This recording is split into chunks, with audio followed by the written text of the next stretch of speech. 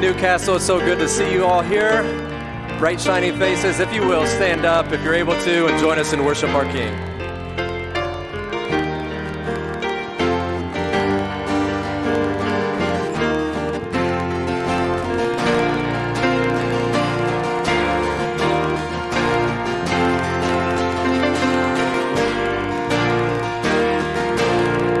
All praise to Him, the God of light, who formed the mountains by His might.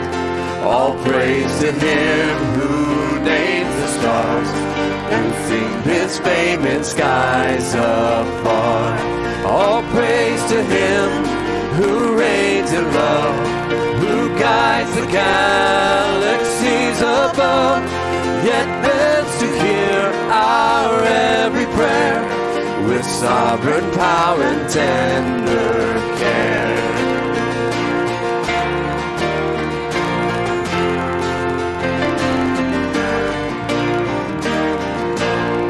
All praise to Him whose blood is seen in Christ the Son, the servant King, who left behind His glorious throne to pay the ransom for His own.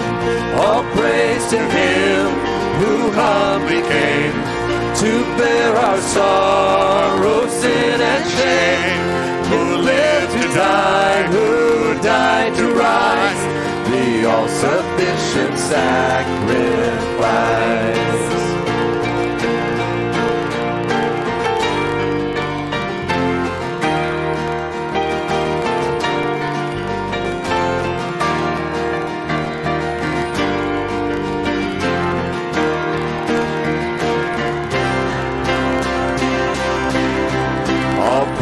To Him whose power imparts the love of God within our hearts, the Spirit of all truth and peace, the fount of joy and holiness. To Father, Son, and Spirit now, our souls we give, our wills we bow. To You, the triune God, we raise, with loving hearts our song of praise. To Father, Son, and Spirit now, our souls we live, our wills we bow. To You, the triune God, we raise, with loving hearts our song of praise. You may be seated.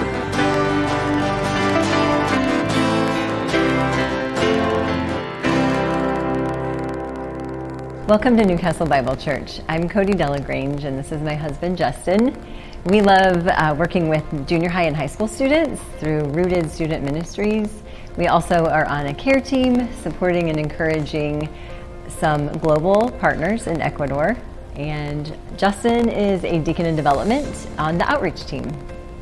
If you don't already have a worship folder, feel free to grab one of these. They're located on the desk by the entrances of the Family Center. Go ahead and thumb through that. There's a lot of good information regarding the service, about upcoming events. But just a friendly reminder to take out this check-in card, fill that out. You can place this in the slots in the front sides of the table at either entrance to the Family Center. Or if that sounds like too much work, go ahead and download the Church Center app. You can click check-in and you can check in from there. We just want to say a special welcome to those of you who are visiting us today.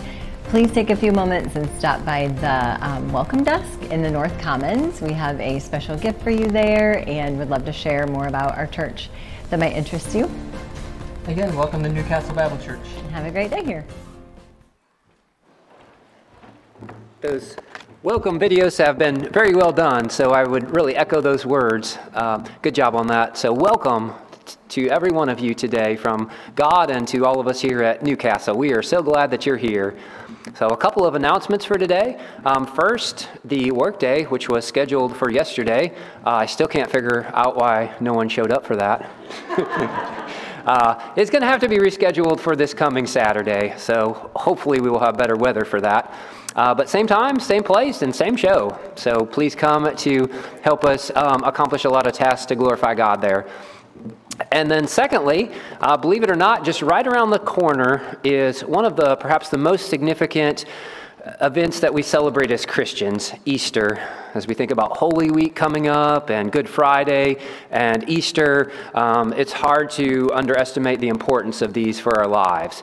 So we've got the Good Friday service planned as well as Easter. And we would love to see you there. We would love to see you and your family and friends and co-workers and anyone else. And to help you with this, they've done a wonderful job at creating these beautiful cards that you can feel free to grab as many as you'd like and to pass out to people you know. We're not looking to steal the sheep from some other church, but if there's unchurched people in your life, feel free to give them one of these. And there's ideas on the website as to how to do that. Maybe you bake a plate of cookies and bring this over and give it to them. But as you're doing that, we want to encourage too, the Great Commission is not just a come and see, it's a go and tell. And so use the opportunity to explain the gospel to them, to find out where they are in their walk with Jesus. And God can use that in some great ways, especially Easter. It seems to be a time when people are really open to coming to church and to hearing about the message of Christianity. So we're thankful you're here. Let's pray as we begin our service today. Our dear Heavenly Father, we are so thankful that you are the God of all grace. You know exactly what we need today. So I have no doubt there are many here who are coming with some heavy loads, some challenges, some troubles in life, and simultaneously some are coming with joy-filled hearts, Lord. But you know exactly what it is. So I pray that your word today ministers to us. Thank you for this wonderful congregation that you have placed us in, Lord. I thank you for each and every one, and I pray today praying that each one leaves knowing that they are loved from God and knowing that there is hope through your gospel. It's in your name we pray. Amen. We live in a pluralistic society where everything is kind of done by committee, it seems, but in God's word we read that there is one name, only one name given to men by which we must be saved. His name is Jesus Christ, Son of God. It's by him that we are saved, and it's for him that we have come to worship today. So would you stand with us, if you're able, to sing about that King?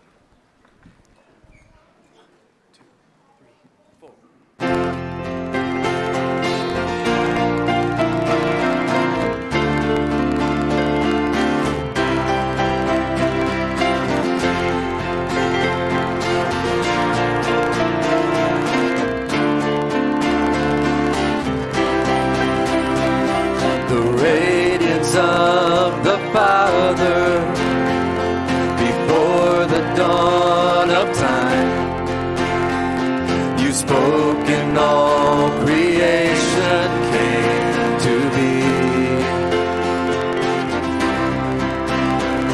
The molecules and planets reveals your great design, and everyone was made so we could see, so we could see. You are the glorious Christ, the greatest of all delights. Your power is unequal, your love beyond all heights. No greater sacrifice than when you lay down your life. We join the song of angels who praise you day and night. Glorious Christ.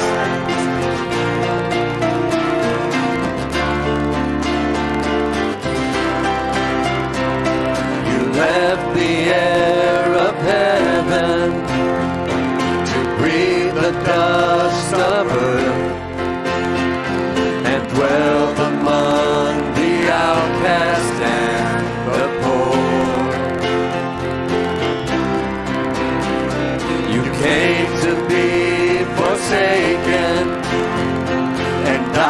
to take our curse, so you could be our joy forevermore,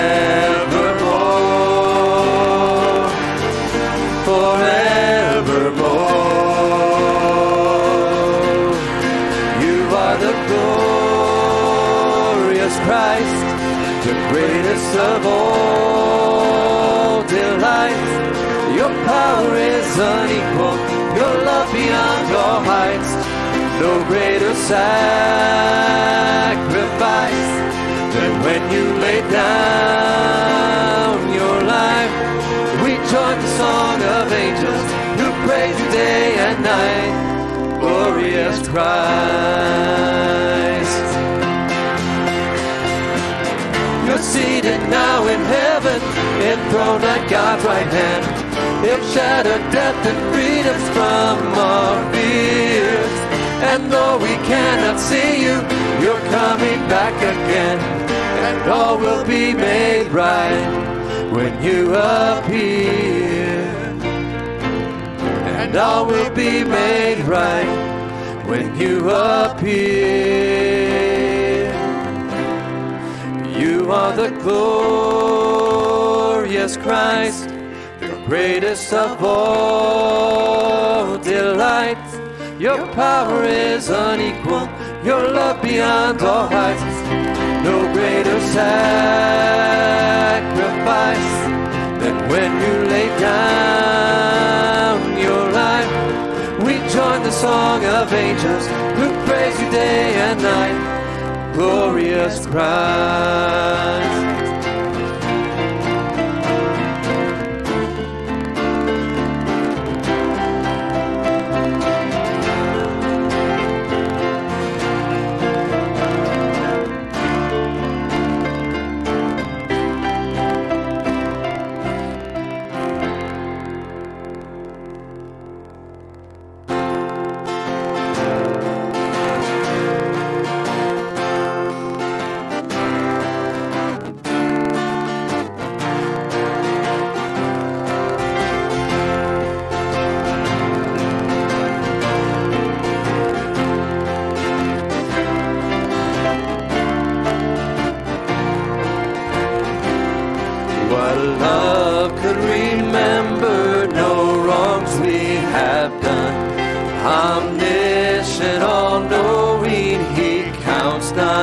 Some thrown into a sea without bottom or shore. Our sins, they are many, His mercy is more.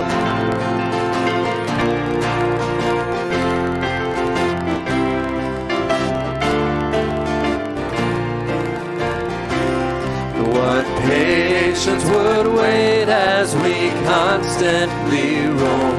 The Father so tender is calling us home. He welcomes the weakest, the vilest, the poor. Our sins, they are many, His mercy is more. Praise the Lord, His mercy is more.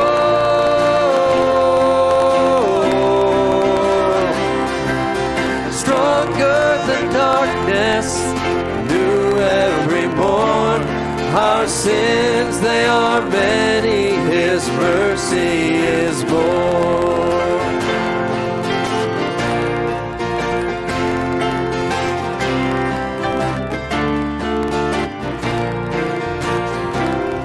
What riches of kindness He lavished on us. His blood was the payment, His life was the cost. We stood neath a debt we could never afford. Our sins, they are many, His mercy is more. Praise the Lord, His mercy is more.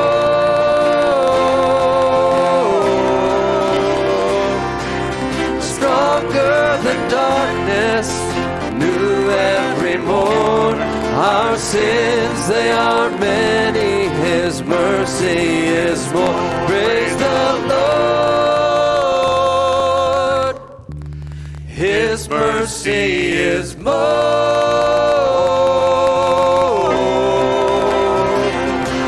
Stronger than darkness, new every morn. Our sins, they are many, His mercy is more. Our sins, they are many, His mercy is more. You can be seated.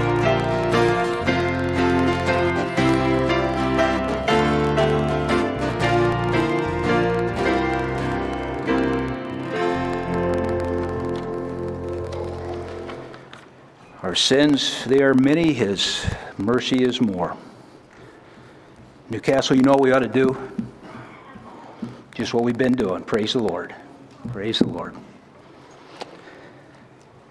Children's Church, if there are those here, ages 3 through kindergarten, if you would want to head out this back door and head to the south area, some folks will greet you, and you'll see an age-appropriate gospel message there that'll be just awesome.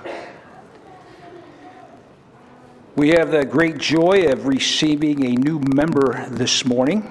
Here at Newcastle, we value church membership, primarily because the Bible speaks and values church membership. I like what Paul Tripp says in the commitment to the local church. He says it's meant to enlighten and protect. It's meant to motivate and encourage. It's meant to rescue and restore. It is meant to instill hope and courage. It is meant to confront and rebuke. It is meant to guide and protect. It is meant to give vision and sound warning. It is meant to incarnate the love and grace of Jesus when you feel discouraged and alone. It is meant to be a visible representation of the grace of Jesus that is your hope. It is not a luxury. It's a spiritual necessity. The question is, are you webbed in? Well, today we have the joy of, you can see the picture here, and Pam is here. And Pam, if you would step up here with Pastor Tyson. Pam has been through a membership class, and she's submitted an application, and thirdly, she has been through interviews. But Pam's been around here a long time. Most of you know her, and it is just awesome to officially welcome her in. She's been very active in our church, in our life group. She's been involved in the nursery, after-school program, and quite frankly, a friend of mine who I live with that Pam knows pretty well, her name is Teresa. I would say that, man, whenever you got a hold of Pam about something, she said yes, and she's been a dear to so many of us, so it's just with great joy that we receive her, and Pastor Tyson has a certificate for you, and but would you, with a round of applause, welcome Pam into our membership?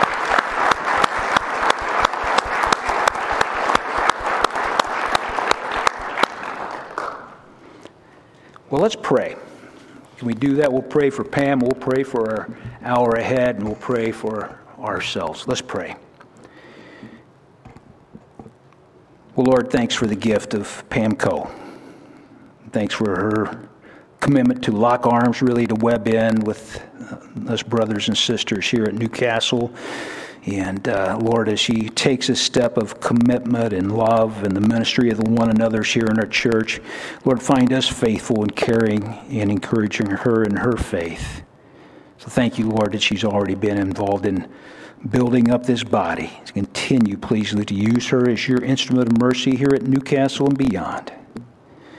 And Lord, as we've been praising you in song about your mercy, Ephesians 2 tells us, it says we were dead in the trespasses and sins in which we once walked. But you, God, you, being rich in mercy, because of the great love which you loved us, even when we were dead in our trespasses, you made us alive together with Christ. And Lord, as we're going to celebrate your death and resurrection in a couple weeks, it's that which allows us to be made alive together with you. Lord, you gave us new birth. So now we are yours with new life. So we trust you who began a good work in us. So we learned in Philippians 1:6 a few weeks back that you who began a good work in us will bring it to completion at the day of Christ. So Lord, do some of that good work today here at Newcastle this hour in us.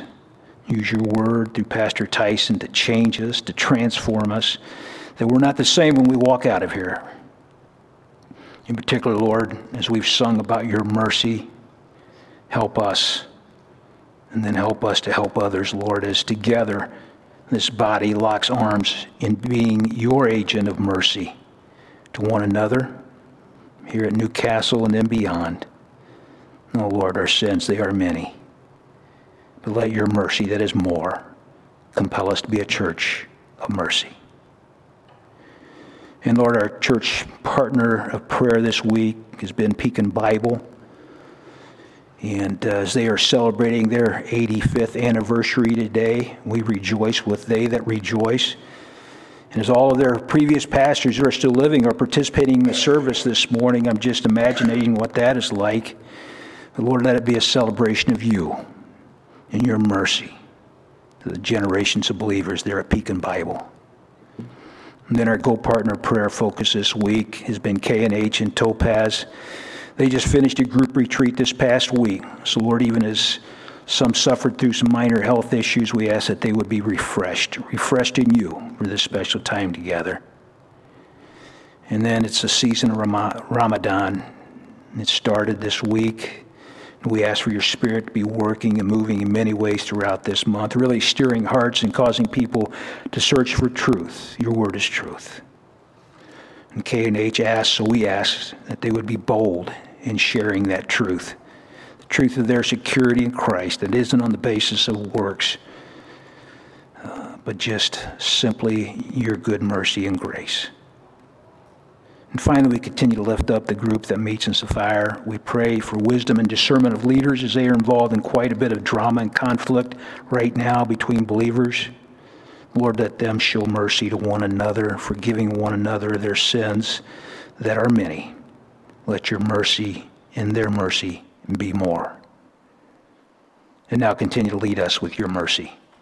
That this Newcastle Bible Church, who was made alive by that mercy, will praise you in all we are and all we do.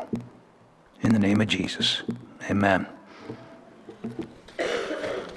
He's the only one by which we can be saved. He's the only one that will then glory in. Will you stand with us and worship again if you're able?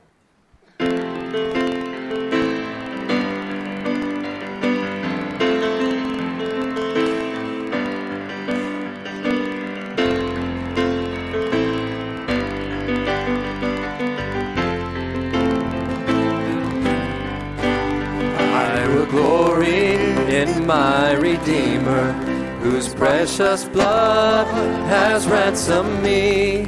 Mine was the sin that drove the bitter nails and hung him on that judgment tree. I will glory in my Redeemer, who crushed the power of sin and death. My only Savior before the holy judge, the Lamb who is my righteousness, the Lamb who is my righteousness.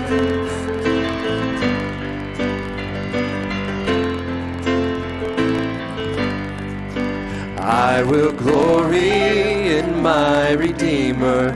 My life he bought, my love he owns. I have no longings for another. I'm satisfied in him alone. I will glory in my Redeemer, his faithfulness, my standing place. The foes are mighty and rush upon me. My feet are firm, held by his grace. My feet are firm, held by his grace.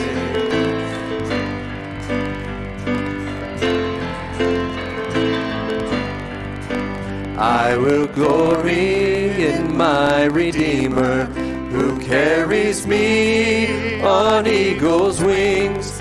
He crowns my life with loving kindness. His triumph song I'll ever sing. I will glory in my Redeemer, who enters me at gates of gold.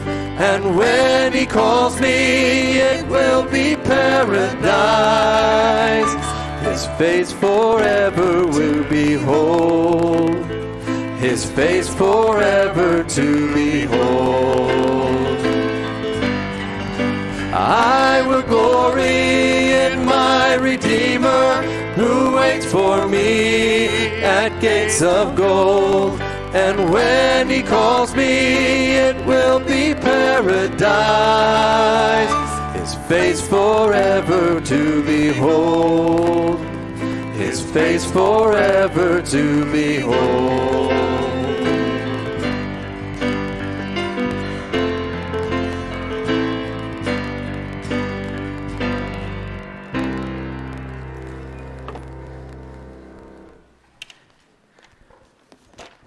If you have your Bibles with you this morning, please open them up or swipe them open to Philippians chapter 2.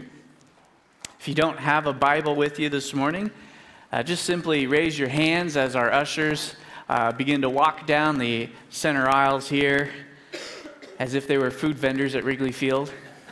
They'd be more than happy to hand a Bible out to you to use today or even to keep if you don't have your own. Well, last week, we saw that we have a responsibility to preserve unity in the church through humility. We learned why we should be united. We learned what unity looks like and how to maintain that unity. We learned that God's mercy and His love and encouragement have united us through salvation and compels us to treat others the same. We learned that uniformity doesn't mean that we make other people conform to us or that we conform to them, but that we all conform to God and that we mutually seek the benefit of each other. We learned that selfishness and pride are the number one enemy of God and unity in the church, but that we all often struggle with lack of self-awareness because pride is easier to see in others, but it's terribly difficult to see in ourselves at times. But thankfully, God's Word helps expose and reveal these blind spots that we have. Disagreements and conflict can be resolved and even avoided in church when both people are willing to see that the problem is not in the other person, but in our own selfishness. We learned that humility is the key attitude to maintain peace with each other, even in the midst of a diverse group of personalities, opinions, and desires. The humility is the antidote to our pride. And if you recall, we defined humility last week as the attitude of being a servant. And it really comes from complete dependence upon God. And what that means is that you recognize that everything you have in life, everything that you are, is a gift from God. When you have that mindset, this removes all grounds for bragging or boasting, and it removes your right to use yourself and everything you have in whatever way you want. Pride claims credit and ownership over everything you have. Your spiritual gifts, your talents, your time, your knowledge, your tongue, your hands, your energy, your mind, your health, all of it for yourself. But humility recognizes that God, as the giver, can determine and does determine how we are to use what He gives us. And He tells us we're to use it to serve other people. So with that in mind, Paul then moves on in the text in chapter 2 to inspire us to have that attitude of humility. So if you will, look with me at Philippians chapter 2, and we're going to read verses 5 through 8. And if you're able, would you please stand in the honor of God's word?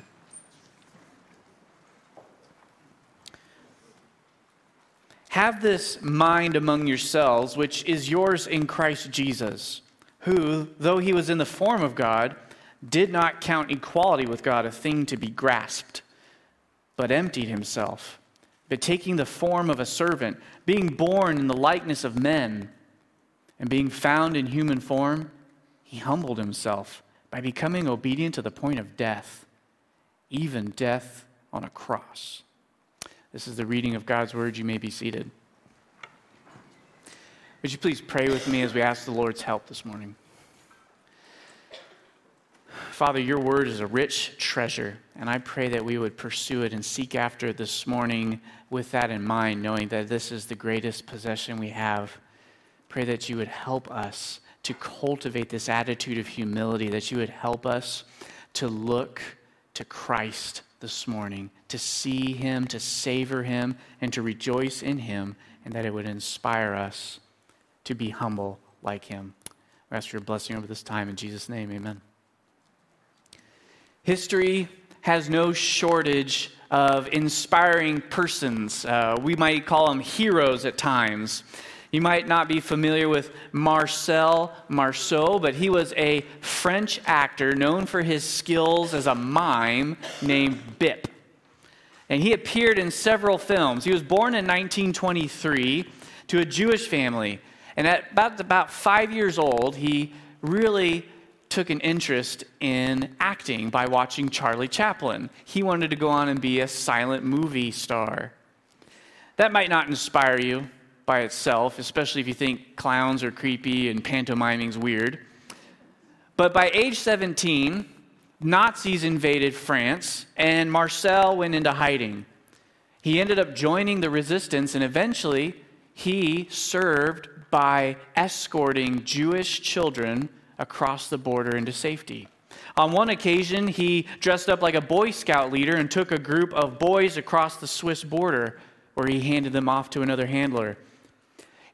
During those instances, he would use his skills as a mime to entertain and distract the children silently when they were in danger. He saved more than 70 children from German deportation. Marcel is inspiring because he sacrificially used his skills to resist the evil German forces and also to save these Jewish children. He was a hero. All of us probably have some kind of a personal hero that we had as a kid, or maybe even still have, someone who inspired us. Maybe you got to meet them. Maybe you got to have their autograph or a picture with them, or maybe you shook their hand and never washed it. It could be an actor, an author, maybe an artist, a musician, an astronaut, someone in the military, or maybe emergency workers, doctors, police, firefighters, paramedics. Maybe it's a historical figure, like a Winston Churchill or Alexander Hamilton, Louis Zamperini. Maybe it's a fictional person, somebody like a superhero, maybe like Superman, Captain America. Maybe it's an athlete, Michael Jordan, Stephen Curry, Billy Sunday. Or maybe it's even a missionary, someone like John Payton or Amy Carmichael, Elizabeth and Jim Elliot, or even a pastor who impacted your life. It could even be your parents. We look up to these kind of people because they inspire us with their special abilities, their talents. Or maybe it's because they achieved something through a really hard work ethic or overcame really difficult odds in their life. Sometimes it's their character. And maybe it's a combination of all those things. But when we look to these people, there's a sense of awe and wonder in what they do, and it inspires us to imitate them. If these earthly heroes are enough to inspire and motivate us in a certain way, how much more should Jesus, our divine hero, motivate us to live like him? That's the main point of our text this morning. Jesus' example of humility motivates us to imitate him. Paul wants us to look at Jesus because he was and is the greatest and most inspiring hero of all history. Look at verse 5. Paul wrote, Have this mind among yourselves, which is yours in Christ Jesus. So Paul calls us to have this same mind or attitude. What attitude is he talking about? Well, the one he just got done describing in verses 3 through 4. Do nothing from selfish ambition or conceit, but in humility count others more significant than yourselves. Let each of you not look only to his own interests, but the interests of others. This is the attitude that Jesus has, that he perfectly lived out. No one else has ever had as great of abilities. No one else has had greater character. No one else has ever had to overcome greater hardship. No one else has ever sacrificed as much. And no one else has been a greater hero and more humble than Jesus. So if you want to preserve unity in the church, if you want to live as a worthy citizen of heaven, look to Jesus as your example. Paul illustrates this attitude, this humility, by showing us how Jesus humbly set aside 3 divine privileges in order to motivate us. Jesus spanned an infinite chasm between us and him in a mind-boggling way that ought to help us see what it looks like to be humble. So let's look at the first privilege Jesus set aside. First, he set aside his divine position. Look at verses 5 through 6. Have this mind among yourselves, which is yours in Christ Jesus, who, though he was in the form of God, did not count equality with God a thing to be grasped. Just from this first verse, we learn 2 simple but really profound things. First thing is, Jesus is divine in nature. He is God. The second thing that we learn is that he did not think his divine nature meant that he should be served, but rather that he should serve. So first, he says that Jesus is existing in the form of God. The word form there is a really special word in the Greek. We really don't have an English equivalent for it. But in the Greek, it refers to an internal part of somebody that can never change no matter the circumstance you're in. For example, a baby, a child, a boy, a teenager, an adult, or an old man may have a different appearance, but they exist in the form of a human at all times. They never stop being human. Roses, tulips, chrysanthemums, and daisies, they all look different, but in form, they are all a flower. So through the word form, Paul teaches that Jesus has always been divine and always will be divine. His divinity reaches back into eternity past and continues on forever into eternity future.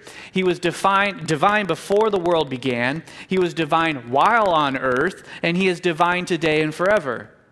No circumstance, not even taking on a human body through the virgin birth, would change his divine form. Second, Paul says that he was in the form of God and equal with God. He says equality with God is something Jesus did not count or think was a thing to be grasped. Some of you might be familiar with the King James Version that says he thought it not a thing of robbery. Since Jesus is in the form of God, he is therefore equal with God, meaning he is equal in authority, dignity, and power. That's why the Pharisees wanted to stone him, because as claiming to be the Son of God, he claimed to be equal with God. But he didn't think it a thing to be grasped. What does that mean?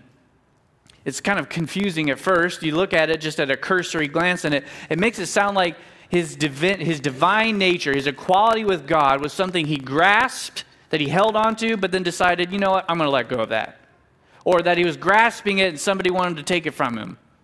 But that's not what Paul's saying here in the text. What this text actually means is that Jesus did not consider being equal with God to consist of grasping and seizing. Or in other words, Jesus didn't think being equal with God is about getting, but giving. The NIV really helpfully translates this verse. It says, who, being in very nature God, did not consider equality with God something to be used for his own advantage. That's pretty profound. We automatically assume that when you're a high-ranking person in leadership, or that people serve you by default. Like if you're a CEO of a company, or if you're the president of the United States, there's things that you're excused from having to do. But Jesus did not view his equality with God as an excuse, but a unique qualification for serving others. So then we have to ask, well, what does it mean for Jesus to always be in the form of God, but not use it for his own advantage? What it means is that he set aside his exalted divine position, the fullness of his glory.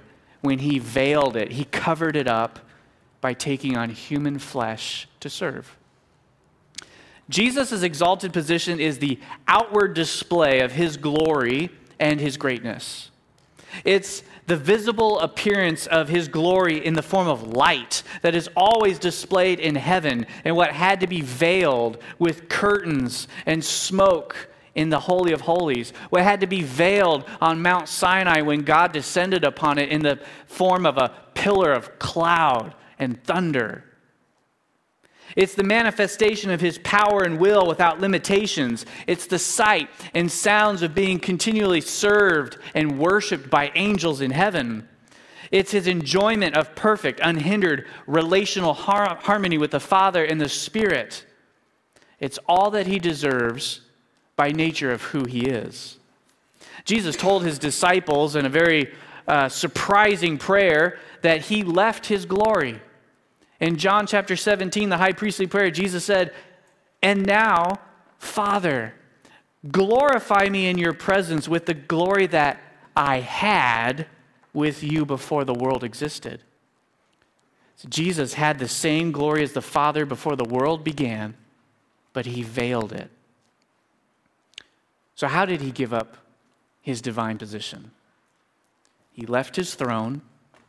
He left the realm of perfection and entered his sin-stained creation. He set aside divine perfection and took on creaturely imperfection by being made like us in every respect, yet without sin. Hebrews 2:7 says that Jesus was made a little lower in position than the angels. Those ministering messengers who were meant to serve God and praise him continually were higher in position than Jesus. And then Jesus lowered himself further by putting himself underneath earthly rulers and kingdoms. And then he lowered himself even further by putting himself under the position of his earthly parents. And then he lowered himself even further by putting himself underneath the disciples and washing their dirty feet. It's kind of like that show, Undercover Boss, that reality show, where company executives disguise themselves as entry-level employees so they can see the inner workings of their company, try to see what needs improved, and see if there's hard workers that need rewarded. Those bosses had to set aside and veil their position so that they could do the same work as their lower-level employees. But in a far greater and more incomprehensible way, Jesus veiled his divine position in order to be among us to serve. Now, this doesn't mean Jesus hid who he was like they do in that reality show. He didn't walk around saying, "Hey guys, I'm just a normal dude." He never denied or minimized who he really was. He didn't hide his divine nature. But he set aside using his position for his own good. When the Sadducees instituted a temple tax, he paid it. When the Pharisees were disrespecting him and challenging him, trying to entrap him, he could have exercised his power at any time over them. When Jesus was mocked, beaten, tortured, and crucified, at any moment he could have said, "Don't you know who I am? I can unmake you. I brought you into this world and I can take you out." The only true legitimate use of that phrase. He could have summoned a legion of angels at any time, but he didn't. So why did Jesus willingly do this? Why didn't he use his exalted position for himself? He certainly was worthy. He didn't need to do anything for us. He didn't need to create us. We don't contribute anything to God's needs because he doesn't have any. He did it because it's part of his character. To use his divine position to serve others, that's what we call love. 1 John 4:8 says, anyone who does not love doesn't know God, because God is love. To be God, to be equal with God, is to be loving, to be self-giving. You know that phrase we use when we don't want to give up our position to serve? Not my job, not my responsibility. That's what we say or think when somebody asks you to do something and you don't think that should be expected of you. It's the attitude of avoiding any type of work you view as beneath you. It's an attitude of self-importance that leads us to wait to be served rather than initiating serving. When something falls beyond the scope of your normal responsibility, you wait it out, see if someone else is going to do it. You try to avoid the task. When someone sins against us, we can think, hey, it's not my job to go to that person. They sinned against me. They need to come contrite and broken to me. When somebody disagrees with us on something, we can think, it's not my job to prefer others. They should prefer me. If I say or do something I can tell somebody doesn't like or agree with, hey, it's not my job to help them come to terms with this. They need to get on board. It's not my job to seek peace with other people. If they got a problem, they should seek peace. Jesus didn't have this attitude, and praise the Lord that he didn't. He didn't wait for us to get our act together. He didn't wait for us to come asking for forgiveness while we were his enemies, while we were helpless. He came. He set aside his position of his divine position to come to us. Jesus willingly set aside that and so much more. Setting aside his divine position isn't the extent of his humility. He descended even further in degree. Not only did he set aside his position, he also set aside his divine rights. We'll look at verse 7. But emptied himself by taking the form of a servant, being born in the likeness of men. When it comes to rights, we love our rights in our country. We're all about them, and rightly so, because the idea of having rights comes from the Bible. It's anchored in the fact that we all bear the image of God and therefore have inherent value, dignity, and worth. The Declaration of Independence even recognizes this. It says, we hold these truths to be self-evident, that all men are created equal, that they are endowed by their Creator with certain unalienable rights, that among these are life, liberty, and the pursuit of happiness. The first 10 amendments of the Constitution are known as the Bill of Rights. A right is a power or privilege to which one is justly entitled. But sometimes we create rights where they don't exist, or we cling to and worship our rights above all else. Whenever we feel someone infringing on our rights, we bristle and resist. Don't you tread on me. Not only as American citizens, but as church members. I give money to the church. That means I have a say in what you do with it, and I have a say in what happens here. I'm a shareholder. Oh, don't you know my expertise in this area? I should be consulted. You should listen to me. Don't you know how much time I've spent serving or working on this project? You can't treat me that way. I deserve to be consulted on these issues and to have my opinion heard. All of us can struggle with a sense of entitlement based on our efforts or our position. But and I'm not saying rights are wrong. Having and exercising our rights is not the problem. It's the worship of our rights that causes us not to consider others more important than ourselves. Jesus had every right to be worshiped and served, but instead of having that attitude, Paul says in verse 7, he emptied himself. What does that mean? Well, we've already established in the previous verse that Jesus never set aside his divine nature. He never stopped being God. So it can't mean he emptied himself of his deity. Paul's not using the word here literally, like you say, I'm emptying a cup of its contents. I'm pouring out the water. I'm emptying it. He's using it metaphorically, like he does in other passages in the New Testament, to mean deprive. Jesus deprived himself. Well, how did he do that? Well, he explains further in verse 7. He emptied himself by taking the form of a servant first, and second, being born in the likeness of men. This is interesting, though. There's some crazy theological math going on here. Generally, the idea of emptying means subtraction, taking something away. But in theological math, Jesus subtracted through addition by taking on. He didn't subtract his divine nature or even his divine attributes, but added the form of a servant in human flesh. We're wading into the deep end of the pool here. This is some pretty crazy stuff. Paul uses the special word form again. This is really important. Just as Jesus was in the form of God, divine in nature, he took on the very nature of a slave. Now, Jesus didn't exchange natures. He did this through addition. Jesus, the creator, the owner of the universe, added the nature of a slave.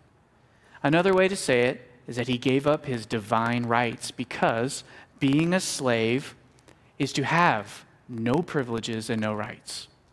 One commentator reminds us of the status of a slave. He says, quote, "A slave owned nothing, not even the clothes on his back. Everything he had, including his life, belonged to his master." Jesus did own his own clothes, but he owned no land or house, no gold or jewels. He owned no business, no boat, and no horse. He had to borrow a donkey when he rode into Jerusalem on Palm Sunday. He had to borrow a room for the Last Supper, and even was buried in a borrowed tomb. He refused any property, any advantages, any special service to himself. End quote. By becoming a slave, he gave up his voluntary use and exercise of his divine attributes. He didn't stop being omniscient. He didn't stop being all-powerful. He just gave up his own prerogative to use them when he saw fit. He gave up his eternal riches for poverty on earth. He gave up face-to-face relationship with his Father. He gave up independent use of his divine authority. He waited to be told what to do. So who was Jesus a slave to? John 6:38, Jesus says, "For I have come down from heaven, not to do my own will, but the will of him who sent me." He was a slave to the Father. He submitted himself to the Father. John 5, verse 30 says, "I can do nothing on my own. As I hear, I judge, and my judgment is just, because I seek not my own will, but the will of him who sent me." Jesus submitted himself, every thought, every word, and deed, to the will of the Father. Jesus' goal was to glorify the Father in carrying out his plan of redemption. In Matthew 20:28, he said, "The Son of Man came not to be served, but to serve, and to give his life as a ransom for many." Jesus embraced the form of a slave by doing the menial servant tasks no one else wanted to do. It was the Son of God who stooped to wash the dirty feet of his disciples while they were bickering about who was going to be greater in the kingdom of God. But finally, Jesus emptied himself one step further, being born in the likeness of men. The incarnation, becoming a human. It says likeness in the text, being born in the likeness of men, because Jesus was completely human except for one aspect. He didn't have any sin. He was the perfect human, unlike us. He represented everything that we were supposed to be. Jesus gave up his divine rights by taking on a human body. He became a human embryo, miraculously placed in the Virgin Mary's womb through the power of the Holy Spirit. This is crazy. The eternal God of the universe who existed outside of physical time and space entered into his creation and became a helpless baby gestating for 9 months. The all-sufficient, all-knowing, all-powerful God became completely dependent on his earthly mother and father to feed him, to change his diaper, to potty train him, to teach him how to eat, to speak, read, and how to function in life. How humiliating, how humbling that is for the God of the universe to do that. He became dependent on maintaining the health of his physical body with food, exercise, medicine, and sleep. He became vulnerable to hunger, fatigue, sickness, pain, suffering, and temptation. This is the great mystery of his incarnation. Jesus did not subtract his divinity. He added humanity to it. He exists right now in heaven, interceding on behalf of all believers with a glorified body forever. This is what the theologians use a $20 word for. They call the hypostatic union. You can tuck that away for later use.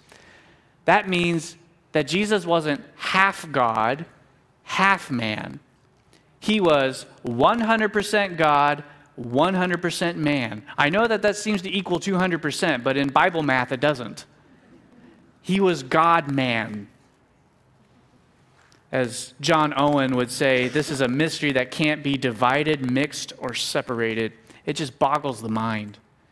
Why did Jesus have to be born? Why did he have to become in our likeness and take on flesh?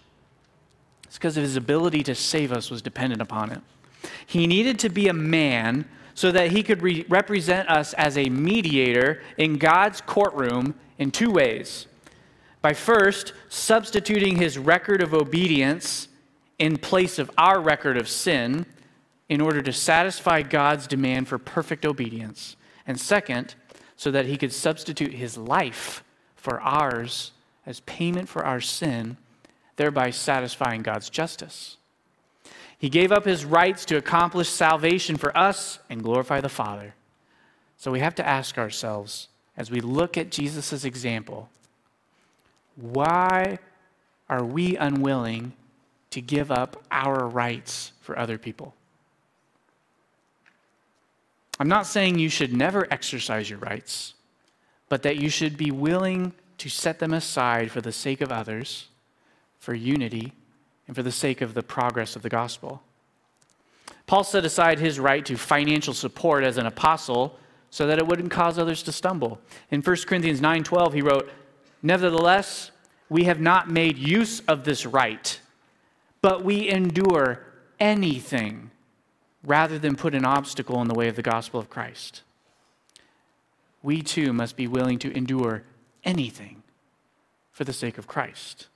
We should use our Christian liberty, our freedom, to please others and not ourselves. We should be able to dispense with our reputation and rights for others, because the Lord calls us to this menial form of slavery. And he promises that when we do, that is where the fullness of joy is found.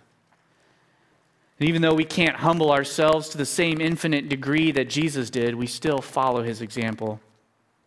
This is what it looks like to consider others more important than yourself. This is what it looks like to look to the interests of others and not just to your own. But even though Jesus set aside his position and his rights, we haven't yet reached the lowest point of his humility yet. The final privilege he set aside would lower himself all the way to the bottom, further than anyone else has ever gone or could go. And that was by setting aside his life. Look at verse 8. "And being found in human form, he humbled himself by becoming obedient to the point of death, even death on a cross." So as God, he humbled himself by taking on the form of a human. As a human, he humbled himself by becoming obedient even to the point of death on a cross.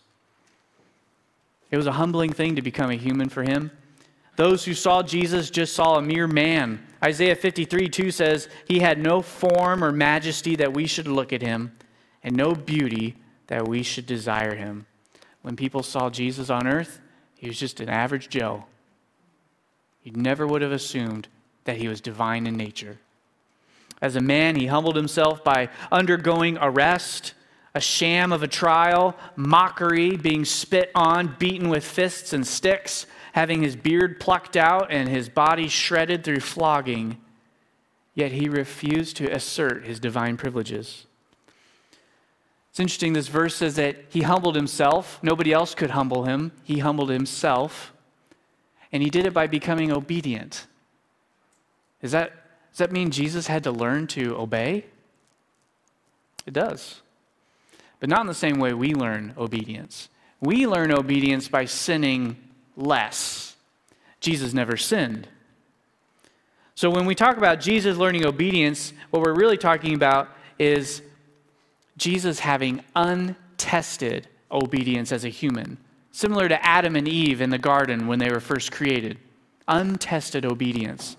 But now that Jesus had submitted himself to the Father, now that he took on human flesh, he could experience suffering and temptation, something that was not on his radar at all in heaven.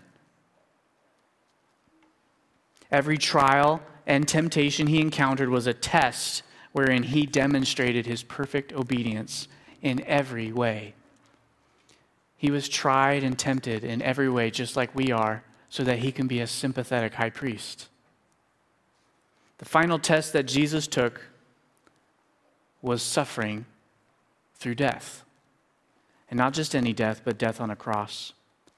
For us, death is a necessity on account of our sin. But for Jesus, death was a choice. He chose to die. And not just die, but die the worst and most humiliating death. It was a scandalous death to be crucified.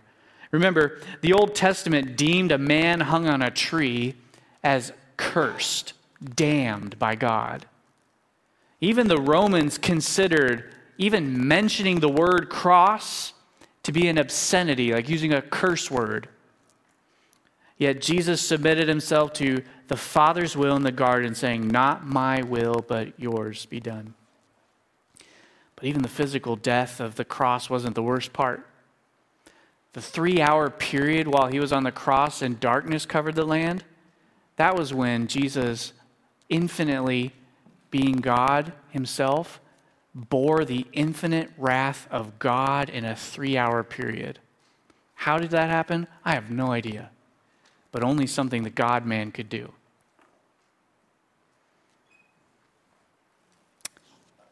For our sake, he made him to be sin who knew no sin, so that in him we might become the righteousness of God. Jesus set aside his life for us. So if we follow his example, does that mean we ought to be ready to die for each other? Not in the same way Jesus did. We can't atone for sin. We don't need to. Jesus did it. It's all done. But Jesus calls us to deny ourselves and to pick up our crosses daily. We are to figuratively die to ourselves every day for the sake of Christ and others. We are to crucify our flesh. We are to figuratively pour ourselves out to be a living sacrifice for God and others. If we do that, then maybe there will be times in the future, like the great martyrs of the faith, that God would call us to truly sacrifice our life. But if we don't sacrifice daily on the general things of life, then we probably wouldn't sacrifice our actual life for somebody. John Owen was an English Puritan pastor and a theologian. He wrote this in his book, The Glory of Christ. "This, then, is the foundation of the glory of Christ in this condescension." In other words, his humiliation is the basis of his glory. He says that the Son of God, becoming in time to be what he was not, the Son of Man, ceased not thereby to be what he was, even the eternal Son of God. Jesus' humility is part of his divine person, and it is mind-blowing. It's what makes him glorious. No human invention could ever come up with a God who would do this. He is the greatest example of humility for us to follow, but he's not just an example. He's nothing less than an example, but he is so much more than that. The profound nature of Jesus' humiliation is that his descent is what elevates him. It's why God exalted him above every name in heaven and on earth. Jesus set aside his divine privileges in love to serve us sinful creatures. It's his love that calls us and drives us to imitate him, to imitate his example of humility by setting aside our life for God and others. But to imitate him, just like you would imitate anybody else, is to watch him, to look at him. So you have to ask yourself, is Jesus your hero? Is he my hero? Is he someone that I look to for inspiration? Am I inspired by what he did and seek to live like him? Do you reflect on him and what he has done? Paul tells us in 2 Corinthians chapter 3, verse 18, that we are changed, we are transformed from one degree to another progressively while we look at Jesus. So I urge each and every one of you, I urge myself, look at Christ. Look at the one who created the solar systems, yet stooped to wash the feet of sinful man. The one who created each and every one of you, yet hung, bare and exposed on a cross. Look to him who said, "Come to me, all who are weary and heavy laden, and I will give you rest. Take my yoke upon you and learn from me, for I am gentle and lowly in heart, and you will find rest for your soul." Each one of us in this room is responsible for pursuing the attitude of Christ, not ensuring other people are doing it, taking responsibility for ourselves in doing it. We will never be more like him than when we are humble. If you picture a triangle with Jesus at the top and you and another person at the bottom points, and you can see the effect humility has on our unity. As we look to Christ and grow more like him, we grow closer to Jesus. As we grow closer to Jesus, we grow closer to each other. The more humility, the more unity.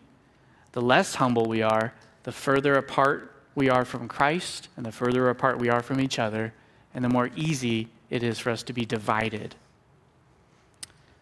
This is a high calling. This is a difficult attitude of humility to cultivate, and we can't do it in our own strength. We have to be humbly dependent upon Jesus. He's not only our example, but also the one who helps us live it out. Like in our benediction, Philippians 1, 9 through 11, it reminds us that the fruit of righteousness comes through Christ. So let us all marvel at Jesus, our hero, the author and perfecter of our faith, so that we may be like him and preserve unity in our church through humility. Would you pray with me?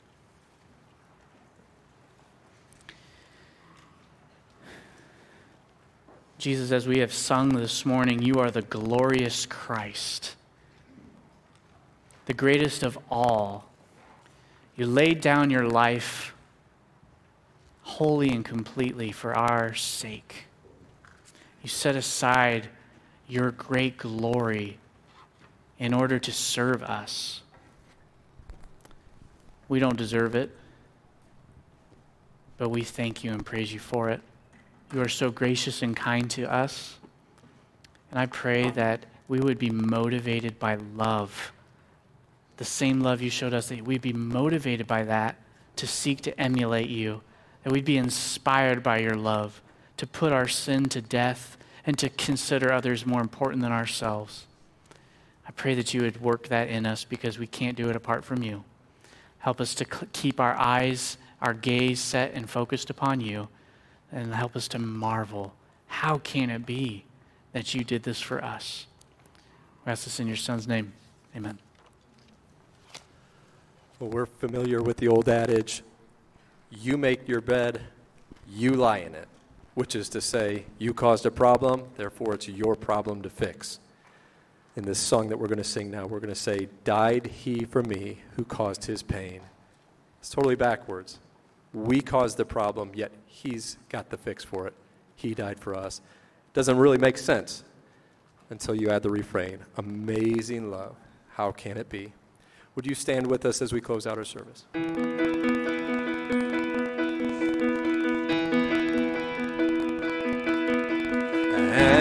can it be that I should gain an interest in the Savior's blood? Died he for me, who caused his pain, for me who him to death pursued. Amazing love, how can it be that thou, my God, shouldst die for me? Amazing love, how can it be that thou, my God, shouldst die for me?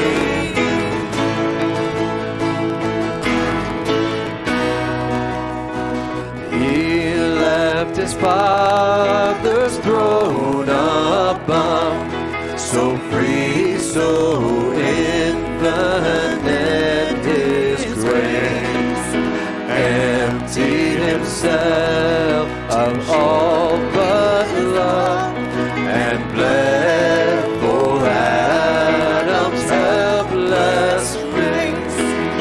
'Tis mercy all immense and free, for oh my God, it found out me. 'Tis mercy all immense and free, for oh my God, it found out me.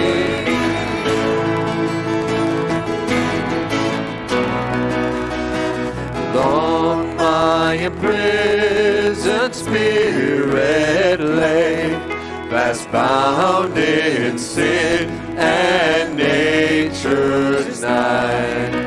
Thine eye diffused a quickening ray. I woke the dungeon flamed with light. My chains fell off, my heart was free. I rose, went forth, and followed thee. My chains fell off, my heart was free. I rose, went forth, and followed thee. No condemnation now I dread, Jesus and all in him is mine. Alive in him, my living head, and clothed in righteousness divine. Behold, I approach the eternal throne, and claim the crown through Christ my own. Bold I approach the eternal throne, and claim the crown through Christ my own. Amazing love, how can it be that thou, my God, shouldst die for me? That should be our response moving forward, henceforth. Amazing love, how can it be? How can it be? It's his love that motivates us, that spurs us on to repentance, that spurs us on to follow and emulate him. I would encourage you, if you've been listening and studying God's word with us this morning, and the Lord's just brought something heavy on your heart or convicted you of something, and if you want someone to talk to, us pastors will be available here at the front of the stage if you want to talk. And if this is the first time you've ever heard anything about the gospel, about Jesus Christ and the fact that he died on a cross to save us from our sins, and you want to learn more, we would love to talk to you about that. So Pastor Josh and I will be up here. I know Pastor Scott's here too, back from his vacation, and he'll be up here or wandering around, and we would just love to be here to minister to you. So I encourage you to take that if you want. But let us close out with saying our benediction together. Philippians 1, 9 through 11. And this I pray, that your love may abound still more and more in real knowledge and all discernment, so that you may approve the things that are excellent, in order to be sincere and blameless until the day of Christ, having been filled with the fruit of righteousness which comes through Jesus Christ, to the glory and praise of God. And all those who are inspired and find Jesus to be their hero would say, Amen. You're dismissed.